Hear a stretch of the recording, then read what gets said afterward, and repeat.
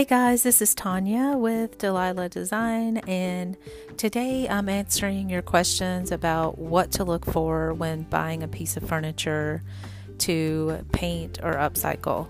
So I get this question a lot, and there are a couple of angles to look at when considering this question. First, I want to start with really inspecting your piece and considering the condition of the piece and the possible prep work that you're going to have to do to get the piece even to the point of painting and creating your finish. So you want to look for several things when looking at the condition of the piece. You want to see if it has any kind of peeling laminate, because that's somewhat of an extensive repair. So you want to just really consider that and see if your piece has peeling laminate. It happens a lot at the top of the piece, and then also down at the lower edges on the sides. I've seen it quite a lot, but just really inspect the piece. If you're buying things from Facebook Marketplace or somewhere like that where you're going over to someone's home, their garage, maybe a barn, sometimes they have things like stacked up on the piece already, or they have a lot of pieces around it, and they expect you just to come and look at the piece and just look at it and say, okay, yeah, I'll take it. I don't do that personally.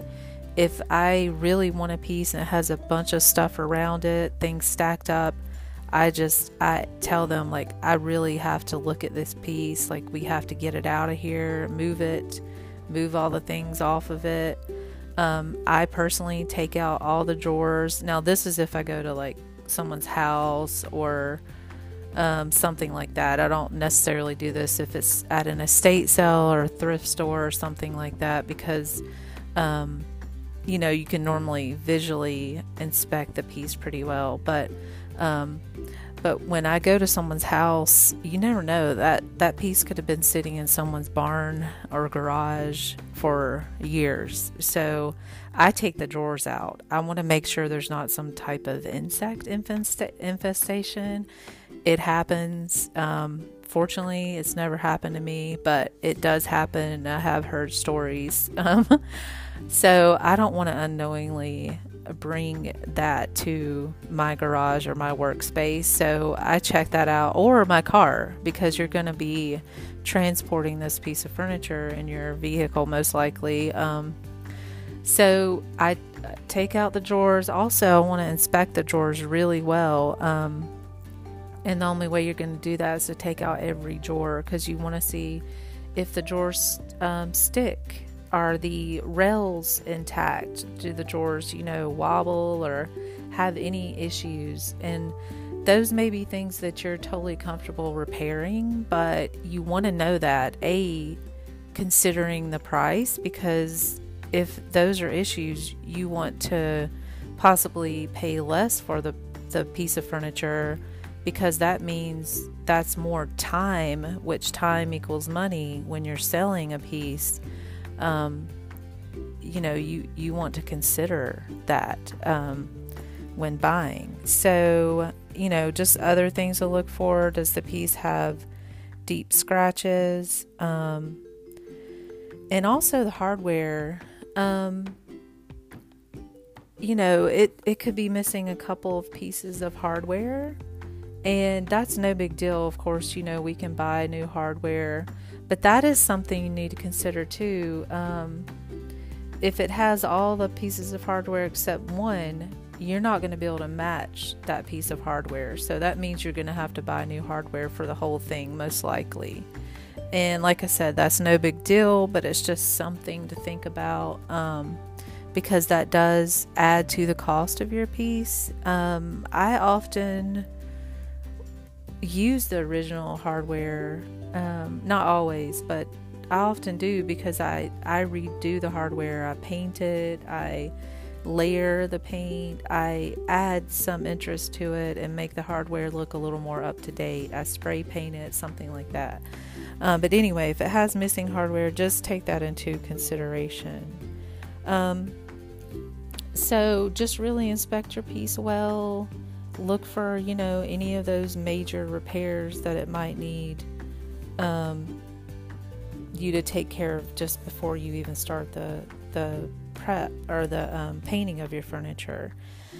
Me personally, I like a piece that I can just clean really well, lightly sand it to make the adhesion of my paint really good, and maybe a couple of minor repairs like some scratches, or I will even repair some laminate, some things like that.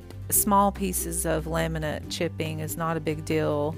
You can use a 2-step Bondo to fix that. It's not very time intensive, but it does depend on how extensive the laminate peeling is. So, but me personally, I like to get a piece with minimal repairs because I like to really put my time, energy, focus, and passion into creating a beautiful layered finish. And I spend quite a lot of time on my layered finishes, and that's where I like to put the love of, the love into my piece. So I personally don't want to spend a whole lot of time beforehand repairing. But some people are totally into that, and I totally respect that. I mean, there's some awesome women who make repairs to furniture, and I'm amazed at that. So you have to just, do what fits for you. Of course, you want to just look for a piece that fits the style. Like, there's 2 different ways to go into it. Sometimes I get an idea of a finish that I want to create on a piece of furniture, and then I look for a piece of furniture that would fit that style. So like if I want to do a boho style, I'll kind of look for, those buffets, those 70s style buffets that have kind of those boho lines and details. So I'll look for a piece of furniture that would fit that style. Or like if you want to do kind of a more, French inspired style, then look for a piece of furniture that would fit, or like a wardrobe if you want to do, it just, you can look at it from that angle, like think of your finish and then look for the piece of furniture. But sometimes you see a piece of furniture that you really love and you're like, oh God, I have to get that because I want to do this to it. It speaks to you. It inspires you to do a certain type of finish. So those are just some things to consider when looking for your piece of furniture. But okay, guys, so I hope that helps you on your next furniture buying adventure, and please let me know if you have any additional questions.